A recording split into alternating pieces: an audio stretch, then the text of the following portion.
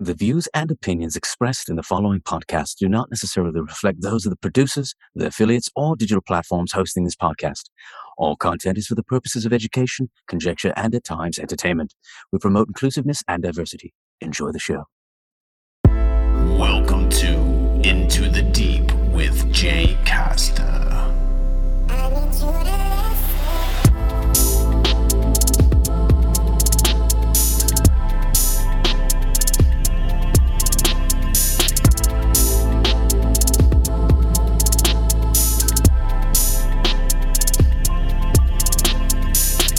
Welcome to Into the Deep. I'm Jay Costa. The Mothman, Loch Ness Monster, Chupacabra, Bigfoot. These are just some of the famous cryptids that have been the subject of so much speculation throughout history. Some are very mysterious, with no explanation for their existence, while others are a bit more familiar thanks to pop culture phenomena. And while whether or not cryptids exist, one thing is for sure: today's guest has made it a life mission to find out more. He's been a frequent guest on Coast to Coast AM and has been featured on numerous television shows on Discovery, Animal Planet, Destination America, CBS, and more. Today's guest is Lyle Blackburn. He's the author of several acclaimed books, including The Beast of Boggy Creek, Texas Bigfoot, Sinister Swamps, Momo, and a myriad of others. Lyle also happens to be a host of a podcast himself called Monstro Bizarro and is the founder of the rock band Ghoultown. We talk about so much in this episode. We talk about Lyle's lifelong fascination with legendary creatures and strange phenomena. We talk about his band Ghoultown, his books, and so much more. So, join me as we seek light and journey into the deep with Lyle Blackburn. Enjoy.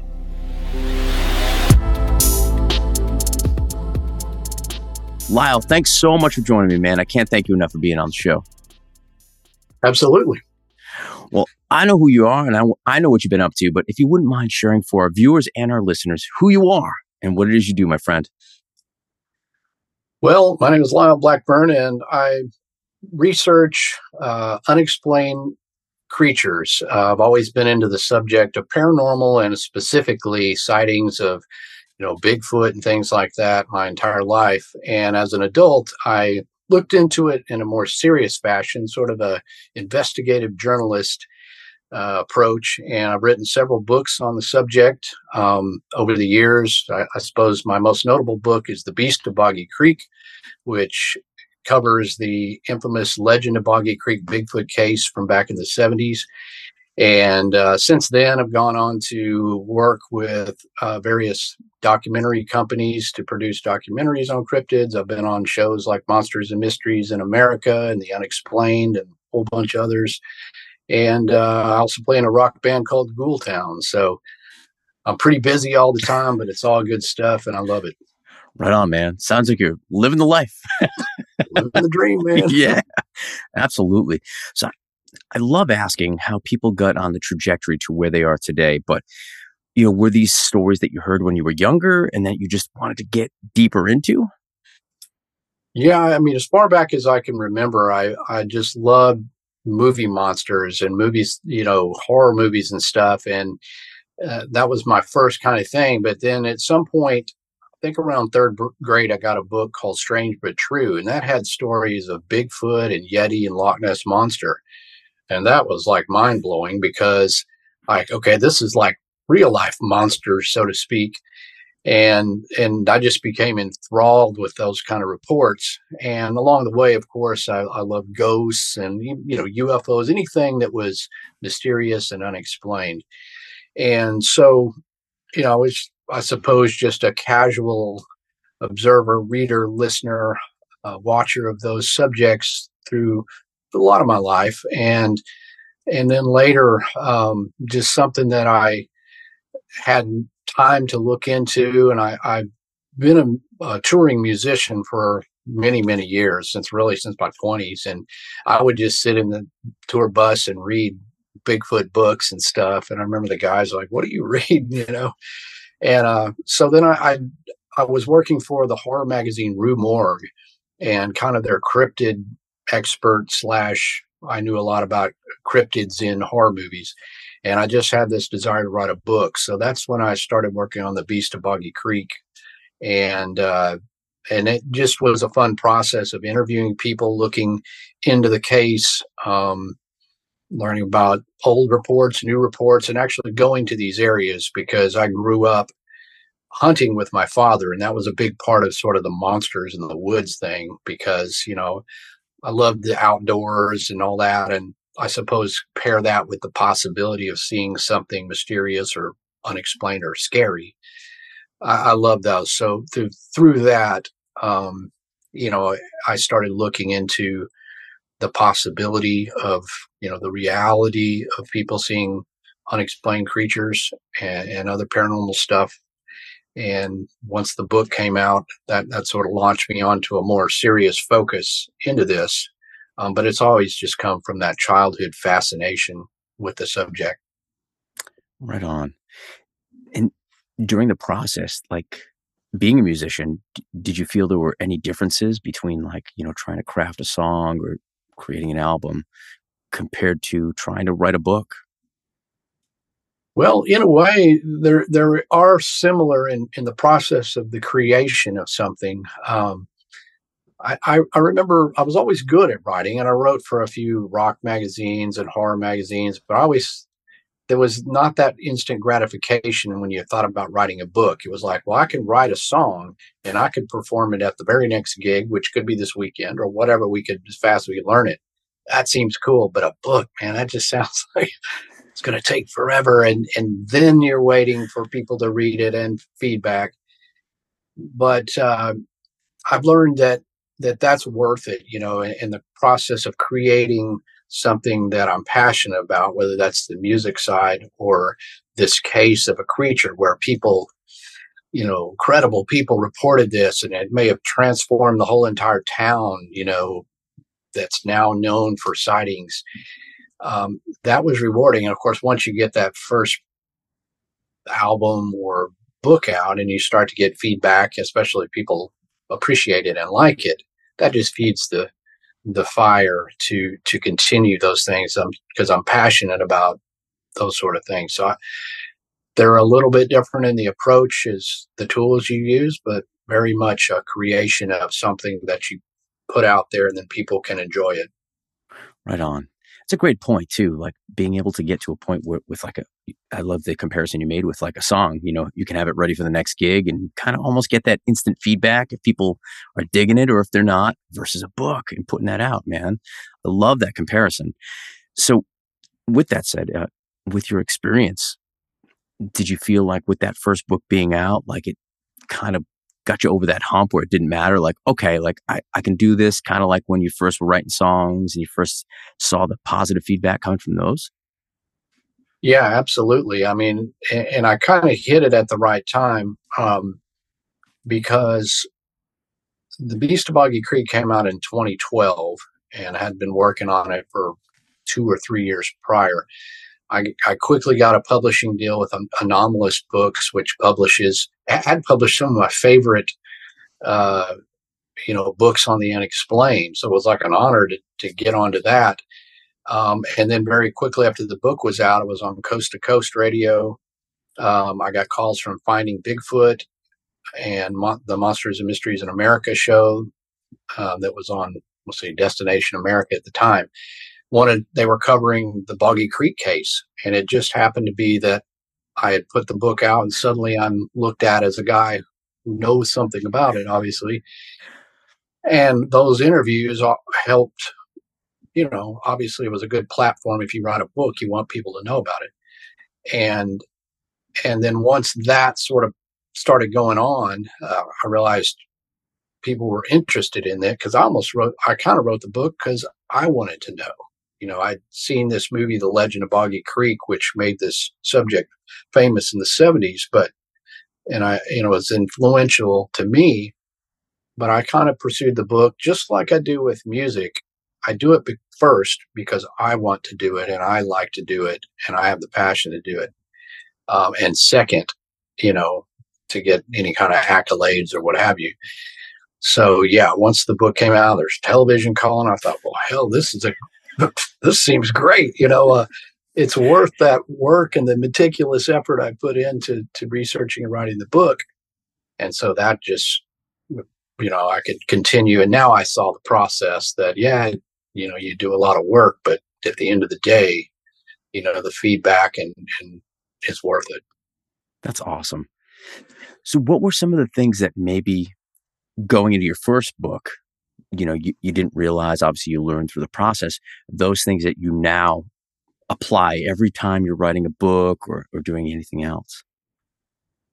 Yeah, certainly just the collection of the data, the research to just how you organize it in the book. And that Mhm. was one of the hardest parts is how do you display or arrange this information so that it's digestible and becomes a story because it is kind of in chunks because this guy saw this Bigfoot like creature in this year, and then this year this guy saw it. Oh, and there was a movie made, and then all the processes. You have to interweave those so it's engaging and creates a narrative for the whole story instead of just being this sort of broken up thing. And that's the first thing I learned is to try to create a page turner. It's like this was a dramatic sighting, but what came next would be like nothing else. Which was true to the process of these incredible cases and tales if you investigate them as a whole. So that once I kind of had that formula as how it laid out, it was easier to research the next book because I already had a vision of how all the parts and pieces would fit in that timeline. So it became more organized and a little more efficient at it, obviously, having done it once. Right on. I, so in your opinion, do you feel like having that background in music and being able to write songs and over time, throwing, demo process, pre-production, and then finally what you do release as a musician, do you feel like that helped you apply that kind of same kind of ideology, I guess, with that creative process?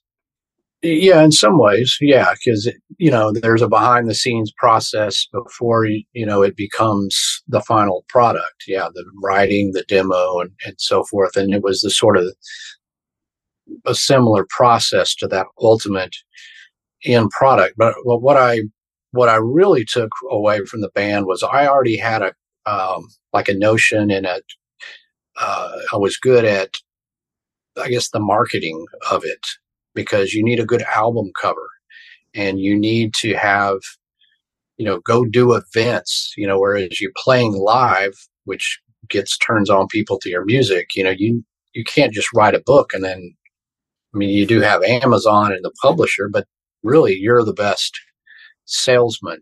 And it wasn't about the money per se, but it's like I worked like 3 years making this book. And I think it's an engaging case. And certainly anybody who's interested in, the unexplained, especially cryptids or Bigfoot, they got to want to know this is like a famous piece of that history. And so you want people to want to read the book. So I remember I asked Anomalous, like, how much do you normally spend on a cover? And there was a very small amount. And I'm looking at the covers of the book and I'm like, why don't you just give me that and I'll pay for the rest because I know these really great artists that have done our album covers and other things. And so I got a really great cover and that certainly helped the book. I mean, endless. I mean, I'm sure that helped draw people in and it looked professional. So they kind of understood once I did this and I said, I know marketing. And then also I started contacting paranormal conferences, Bigfoot conferences, which at the time were really starting to kick in. And, to ask if I can be a speaker or show up and sell books. And so that part came from, the band marketing and doing a similar thing, and then again, the timing seemed well right because over the years, the numbers of cryptid conferences and paranormal conferences and Bigfoot conferences, and there's almost so many I can't do them all if I tried. There's just, I remember there's a few of them that I would ask. Now it's like I can't even do them all. So that's a good thing. Right? Good problem to have. Well, that's awesome. I'm glad that obviously this is happening. And, it's so funny because like, with the book, just like music, just like anything in art where like it's timing is everything. So to have that experience where like, especially with your first book coming out and people starting to kind of catch on. So I have to ask, especially with now what's happening right now, it seems like a lot of people are talking about, either they're talking about UFOs, UAPs, or they're maybe even talking about, quantum Bigfoots. So I have to ask, do you think, in your opinion, do you think it's flesh and bone? Do you think it's quantum? Do you think it's able to go in and out of dimensions?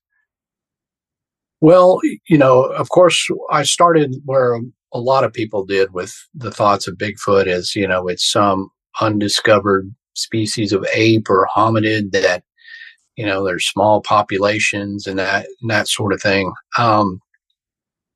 But, like with anything, the more information you gather and the more you know about the subject, you begin to either formulate other ideas or question what you first thought on your limited amount of info. And especially after interviewing so many hundreds of people firsthand, you say, well, there's something to this, but we can't prove it. And the longer it goes, I mean, we've had serious Bigfoot researchers going for more than 50 years. We still don't have, scientific proof of it. You have to say, well, if people are accurately seeing what they say they see, and we're still, even if there's small populations and all that, we still should be able to have some proof, or one gets run over by a truck, or anything. That's where these other theories start coming in, quantum Bigfoot and other things, where uh, researchers and have proposed that maybe they're not flesh and blood. Maybe they're, passing through our dimension or something, which would explain the sightings, yet, explain why we don't have proof. But I'm kind of split. I'm open-minded to all of it, because I don't have all the answers. But one of the problems with portals and stuff is like, I can see the consistency of Bigfoot reports in places where that would make sense for a large, unidentified animal, if you will, creature to live, along, swampy areas, mountainous areas, heavily forested areas, riverways and things. They're not popping up like on my street here, near Dallas, Texas. So that to me, I mean, is hard to rectify. If they are just popping randomly, or we're seeing these visions, why wouldn't they, why wouldn't there be Bigfoot reports in suburban streets or something else? Same with other cryptids as well. But so, that kind of stuff just keeps this sort of a constant changing puzzle in which we're trying to fit the pieces into, but we really don't have all the pieces. We don't even have the picture that we're trying to make the puzzle out of. So I just kind of continue to operate without any grand notion of trying to prove it or anything. I just take one step at a time and go one case by case, and just I enjoy that process. And even talking to somebody who describes seeing something that is just unexplainable, again, there's something to it, but I don't have all the answers. Right on. And I 100% agree and totally align with what you're saying too, because it's fascinating. You brought up a great point. Like, why aren't we seeing some sightings in like Deep Ellum, where someone's reporting like, hey, I just had the sighting, and it's, consistently in usually deep forested areas. So I love that point. So, and you brought up something else earlier, with all these, decades of research, sightings, recordings, do you think in your opinion, do you think we'll ever make contact? Do you think we'll ever have something tangible? Well, I think so, and I think definitely early on when I was after having interviewed some really good witnesses, you're like, man, any day now, you kind of just think just any day, boom, there's a headline or somebody's going to come out with a video or whatever that they're standing there with one of these. And, I kind of thought about that a lot, but I think now it's sort of just almost that operates in the back of my mind where it's like, well, I kept thinking every day, but maybe we got to wait longer. And, it's just sort of something that I think could happen. I mean, some of this phenomenon, um, can reasonably be explained. Somebody can get a better than a blurry picture, at least. Maybe somebody finds a body or something, but I don't know. Again, it's like what I think is going to happen and how it goes down is two different things. Fair enough. It's true because we can hope for something. I mean, I never thought I'd see a day, growing up that our own government would admit to UFOs or UAPs, to some Yeah. degree, Yep. So it's fascinating because we live in such like these times where like growing up, I remember, for me, like growing up in the 80s and seeing like so many different things, so many different movies and, having this fascination for cryptids and UFOs and all these stories. Did you ever think that we'd get to this point, as a culture even? Did you ever think that we'd be having these conversations so openly?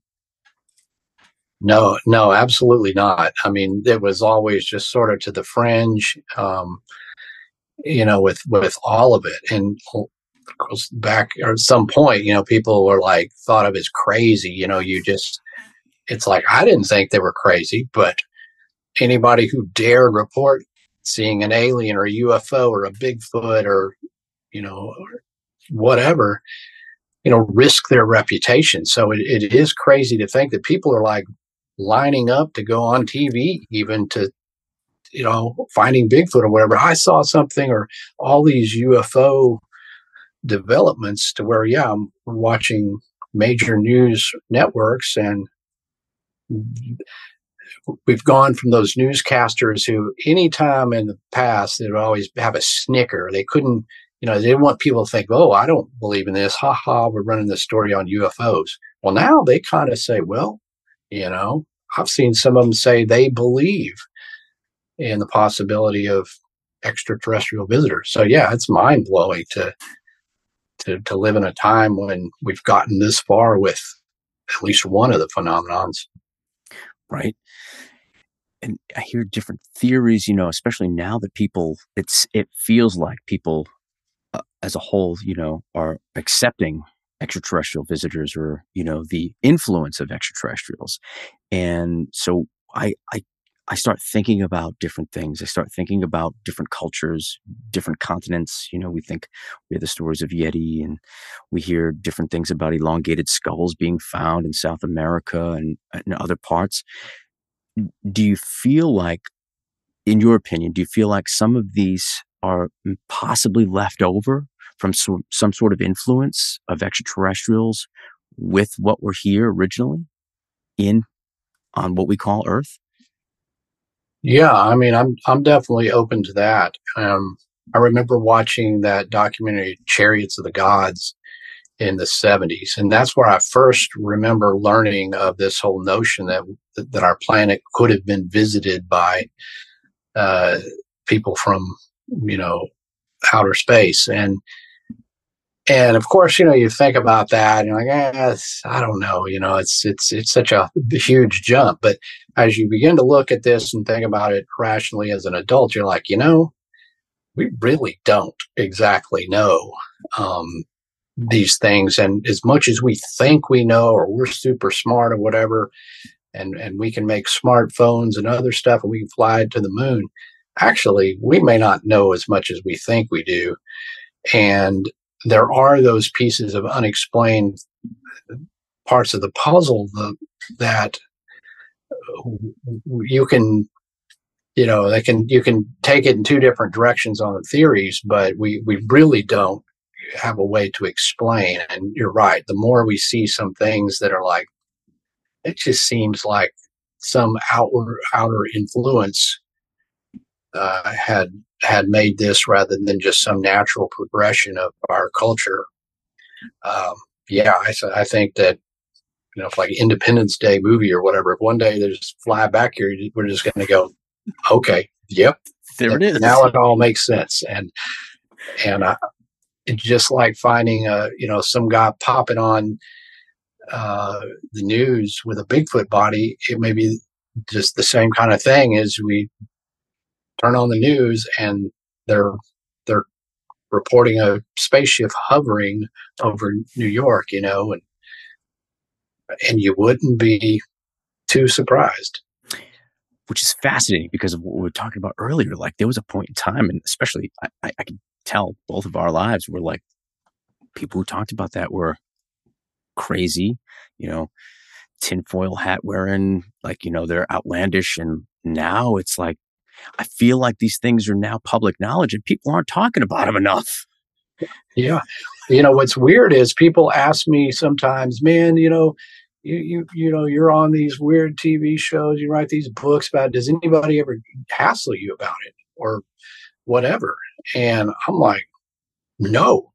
In fact, people always want to know, like, because, my band, we still play and tour, and fans will come up, and a lot of times instead of asking me about the band, they'll start asking me, what do you think about Bigfoot, man?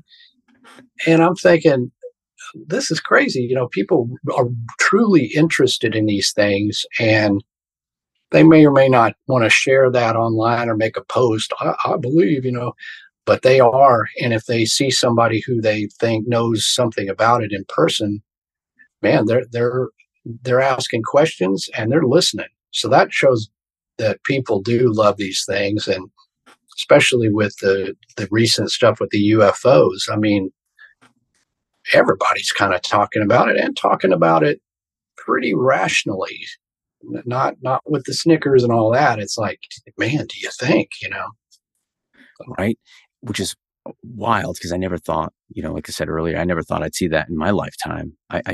While I always was open to the possibility of it, I wasn't closed-minded to the fact that it wasn't a possibility. And, you bring up Chariots of the Gods and like, what a eye-opening, moment for me to be able to like, okay, wait a minute, like this is plausible. This could be a thing. And that's why, going back to, Bigfoot and Sasquatch and like just the possibilities of it possibly being an interdimensional being. And if that's the case, hypothetically, I'd just love to know your opinion. If that were the case, what do you think Bigfoot or Sasquatch's message for humanity would be? Well, if they have any intelligence, they're probably frowning upon us. I would think. I don't think we've been the greatest custodians of our planet, which I think people are starting to understand. We need to take more responsibility, and in a way, something like Bigfoot does represent a link between us and nature.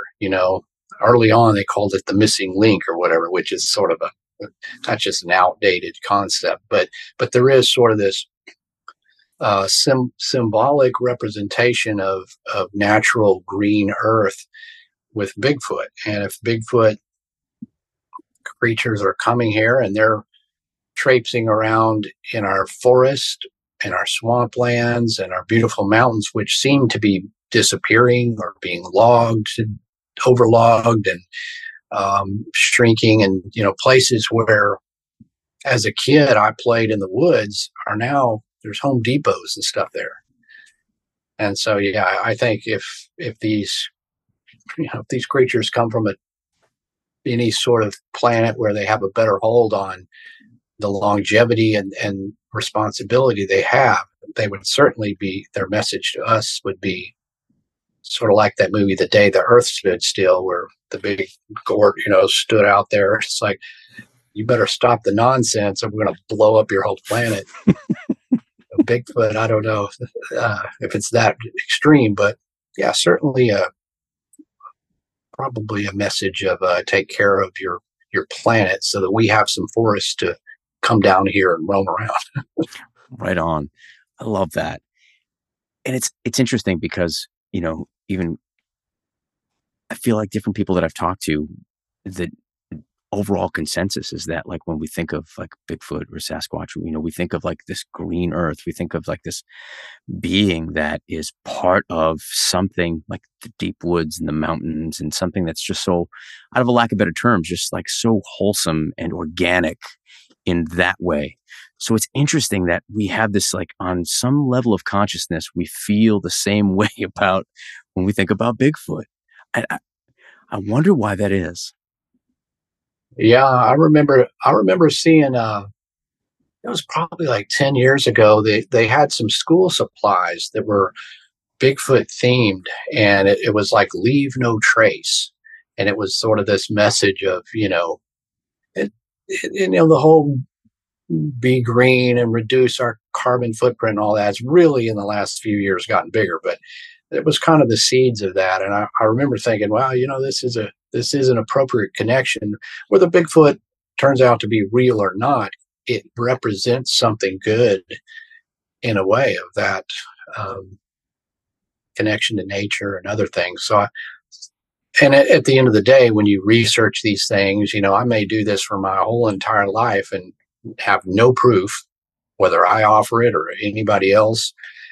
So you want to feel like, first, you're sharing these stories, which are, I think, important to collect and to document. But you feel like it represents something that's a positive thing. It's not. I mean, I talk about the scariness of the sightings, and I like the spooky aspect of all of it. But in many ways, it can be looked at as positive. And if using Bigfoot just to get kids out in the woods, you tell, put down the phones, we're going to go hiking. They're like, whoa, hey, we're going to go looking for Bigfoot. Somebody said they saw one down here. Well, they're ready to go. So it can be used in a positive way to where no matter what the outcome is with these mysteries, that you feel like you've had time well spent. I love that. And definitely brings me back to my youth, where, like, between my dad and my uncles, talking about either Bigfoot or pirates or, anything to just kind of get the imagination going. And, you know, it's funny because I remember playing with toys that didn't just do everything for you. You used your imagination to play with these toys, or I'd be with buddies and we'd go out in the woods and we'd like create these whole different scenarios and stories in our mind of what we were doing and what we we're building. And it's fascinating. And, you brought up a great point about getting away from the phones, getting out to the woods. And, we're seeing more and more studies where people they're healed by nature if they spend more time in nature. And then I can't help but think of, we talked about a little bit earlier, of just thinking as, of Bigfoot and Sasquatch as this like figure, and like hey, leave no trace behind. And like thinking about like, what if this iconic figure is waiting for this, hypothetically waiting for this like perfect time to reveal itself when maybe we're ready as a culture. Right. I mean, that would be amazing. And again, like whether it's a UFO landing or this just sort of elderly, wise Bigfoot comes out and said, however he communicates, and yeah, and says, we're like, okay, yeah, this is real, and it would be a complete wake up call. Any of this stuff, like if a Bigfoot walked out into the open, or we had an alien body or a visitor. I mean, everything we again think we know, it would just suddenly flip on its head, because then these things become all the way from things people talked about in stories and hush hush or legends into something that now we have to assimilate into what we believe about everything else. So yeah, that's really cool. That's kind of a cool image. Just this huge Bigfoot walking out one day. It says, okay, here's the deal. Right? Man, that'd be awesome. Oh, like I live up in the Northeast, so there's a lot of tales of like, the Bridgewater Triangle and like Thunderbird sightings and Pudgewudgies and a lot of paranormal activity happening within the Bridgewater Triangle. And there's always this correlation between the indigenous that were here, the early First Nations people, and these beings. Do you find that in other parts of the country as well? Yes, a lot of times you do. Any stories of creatures we have now, you can pretty much look back in Native American stories or tales and find reports of similar things. They're obviously not going to call it a Bigfoot or a Pukwudgie, but you go, well, hairy giant, forest people, lost hairy tribe. I mean, sounds like Bigfoot. And I think you always have that basis, which almost gives some more plausibility and credibility to it, because if these things exist now, then certainly they would have been here all along. And therefore, those people who were even more immersed in the woods and the swamps and places would have had interactions and stories. So, yeah, I wrote a book called Sinister Swamps, where I covered notorious swamps around the country that had long histories of all sorts of manner of paranormal strangeness. And the Bridgewater Triangle was certainly there with Hockomock Swamp. And yeah, that's one that has a very strong connection to like the Pukwudgie, like you said, and Native American tales of this trickster kind of diminutive creature. Fast forward, now you've got people coming across something and describing it in similar ways. And according to these witnesses, they had never heard the Native American tales. So this, the correlation between the two, only when they saw the creature and then started trying to do research did they then realize that there had been previous stories. And a similar case in my Lizard Man book, where I talk about a case from South Carolina.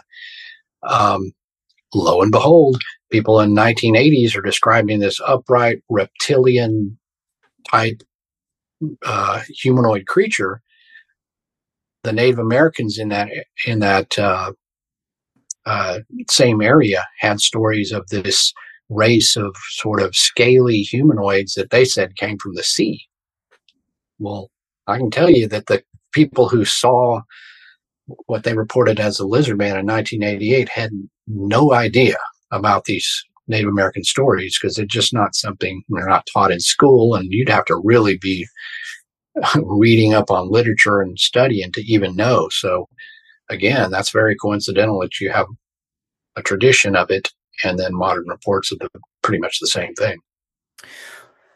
Which is so fascinating to me because, I feel like there's these stories that have been in place, oral traditions passed on, and that there are some communities that are far more in touch with some of those oral traditions from the, First Nations people. But then there's other areas that are, like you said, they're not aware of some of these stories, and yet they're having these experiences. They're seeing these things that can be related to what's been talked about. Right. Yeah, and certainly if you do talk to First Nations uh, people, they will tell you, usually matter of factly, oh yeah, we know all about this. Like it. Yeah, you folks are way behind, and like we probably are, but um, yeah, it's their stories and connections with these are different, and again, it's like a cultural perspective of where they're coming from, and what what has been acceptable for them to talk about in the ways they talk about it, because a lot of they framework these in ways we don't normally, a lot of it they imbued a spirituality to the creatures, and they existed somewhere between mythological things and things that, we know that a crow exists, and they would see um, a lot more to the crow, or for example, or whatever. And yeah, and so those connections with people who um, are closer to the land and had these experiences have those great stories, which again, kind of, if we take this at face value, they lend credibility to the fact that people have been seeing stuff like this all along. It's just how you described it, what cultural framework and what name you gave it, but essentially the same descriptions. Right on. And, that brings me to thinking about what, like, talking about like Texas Bigfoot, where people might not necessarily hear about it all the time, but there's stories, there's sightings. And so walk me through, talking about Texas Bigfoot, for those who might not even be aware, people don't realize there are forests in Texas as well. There's a lot I love Texas, one of my favorite states. And it's fascinating because when I talk to my friends and we talk about different sightings or whatever, these come up and people don't realize. So did you feel like it was a personal mission because you were, from Texas that, hey, I got to share these stories?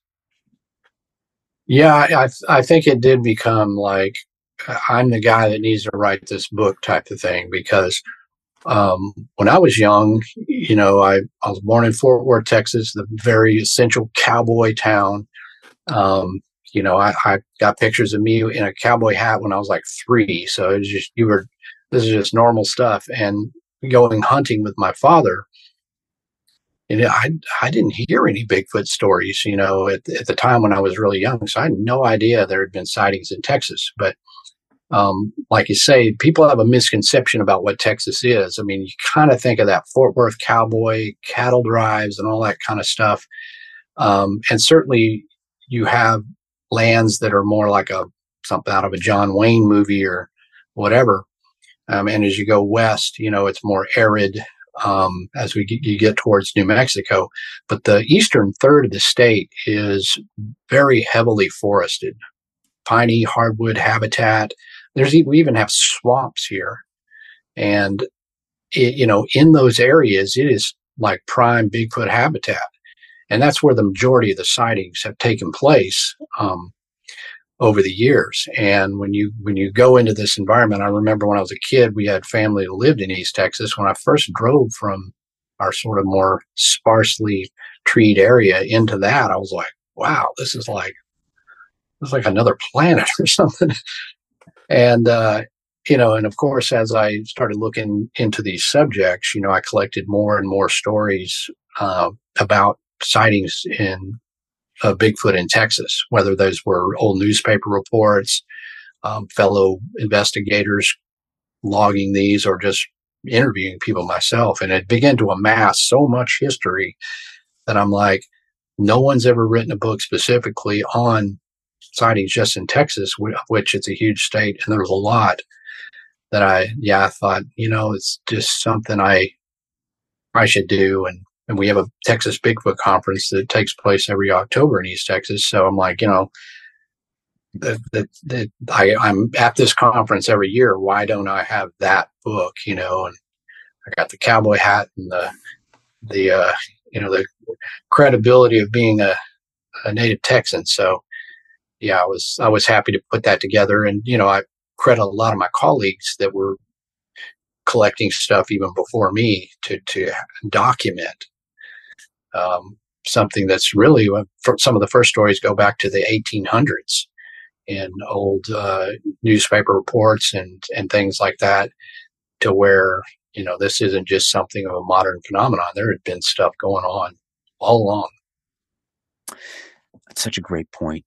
Like, thinking about some of these sightings and when like it's in newspaper articles, way back, a couple hundred years ago, people are talking about these things. So clearly, you know, something's going on. I don't feel like something would just be this. I mean, I could be wrong, but having these articles, same thing with in the Northeast where they were, when printing became relevant and people were printing these stories of sightings of different things. So being down in Texas and having all of this information and putting it out, and did you ever get any flack for it? For like you know, I, I've never seen anything, so it's not real. Yeah, I mean, you run across a few people like that will, dismiss it out of hand, or have a preconceived idea. Usually I like those, especially if it's in person. If somebody, yeah, I mean, because then I can very rationally throw out a few stories and things from my experience that they'll be like, really?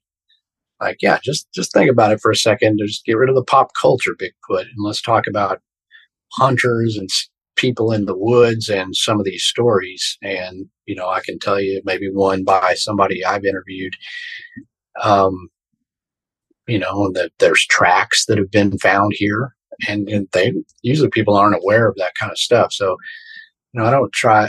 I understand very much skeptical people. I mean, I totally get it. I mean, I know some people, especially if you've seen a Bigfoot or a ghost or whatever, it's easy for you to say, well, look, it's totally real. You just don't get it. But people need to see, and this is a stretch. So it's something you have to accommodate their skepticism. So, but I find that you do, and if you can identify with that person, say, look, I totally get it. I mean, it seems crazy or ridiculous, but let me throw you a few facts, and I'm not trying to sell you. I'm just telling you this is stuff that's happened. Usually they'll be like, yeah, well, my uncle did say something one time. He saw, and then suddenly they feel comfortable to share something. So I think those people that dismiss it out of hand, they just don't have enough information, or so they need a book like Texas Bigfoot, and hopefully they would even entertain it to know more about the subject. Right on. So when people ask you in those conversations, or maybe they're trying to pick your brain or whatever, I guess in your opinion today, because I love the fact that you're so open minded about everything, but in your opinion today, in your words, what do you think Bigfoot is? Well, it is a hard one because the more you know, the less you know. It seems like, to me, I mean, I still kind of go back to my sort of initial view that they're some sort of terrestrial creatures, possibly a species of great ape that has managed to go undetected, um, and which the longer it goes, the harder that is to explain. But I think one thing we have to realize is there's a lot of Bigfoot reports and stuff, but we can't accept that every single one is just that. There can be room for error, misidentification.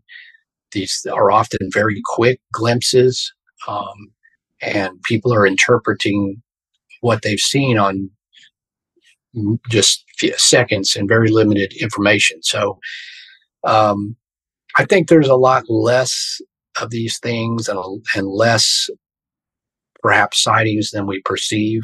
Um, there's a lot of them, but these span over 100 years. And there it could be something that could remain elusive in parts of this country that we think seems supernatural. But I mean, animals are equipped. That's what they do, is survive and evade us and live live where we can't. And I think it's possible. That being said, I mean, the longer it goes, the more I have to be open minded about other possibilities. That, again, if we say people are seeing something that they're describing, then I'm not sure. I don't want to say there's interdimensions or they're from outer space or whatever, but there's certainly could be more to it that we just simply don't understand enough about our world, not just for Bigfoot, but sightings of other things and other phenomenon, that, you know, disappearances in the Bermuda Triangle, which, probably not aliens abducting people, but there's some phenomenon going on over there that is doesn't exactly fit into neatly into our scientific paradigm, and that could very well be for Bigfoot as well. So I'm open minded, but I kind of just am that sort of like I'm still that little kid who just loves Bigfoot in the woods. Man, it's this giant ape thing, and sometimes it runs across the road, sometimes it's attacking people. It's spooky and crazy and cool, and maybe I'll see one. And I've even had some possible sightings.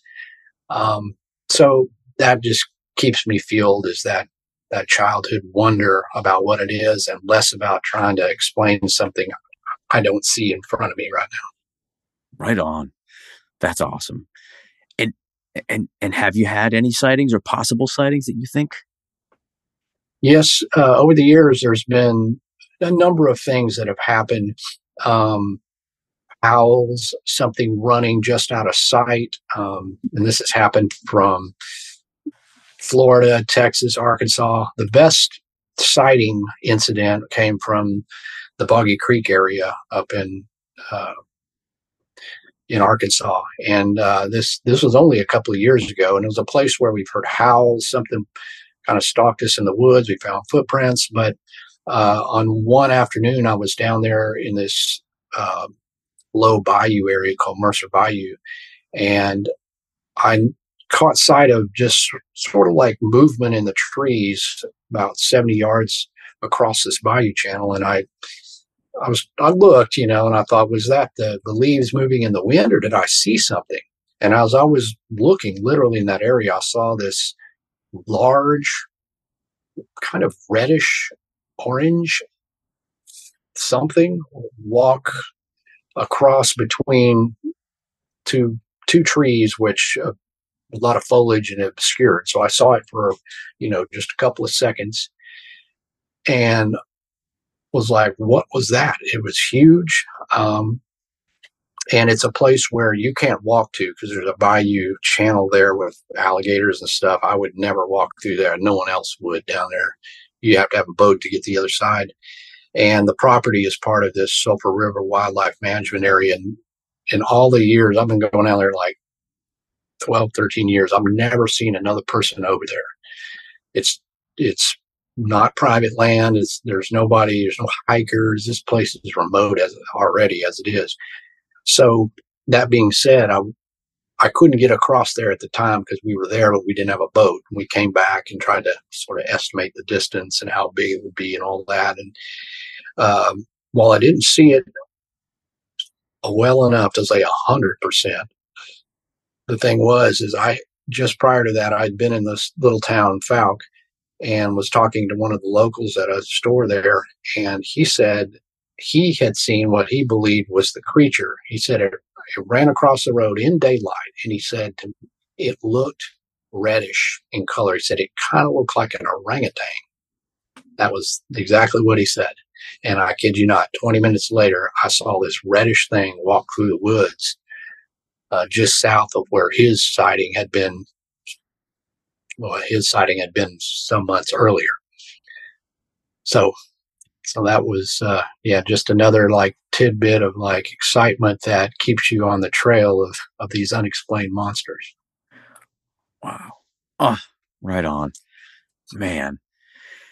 So, do you have any new books you're working on currently, or any new films that you're working on currently?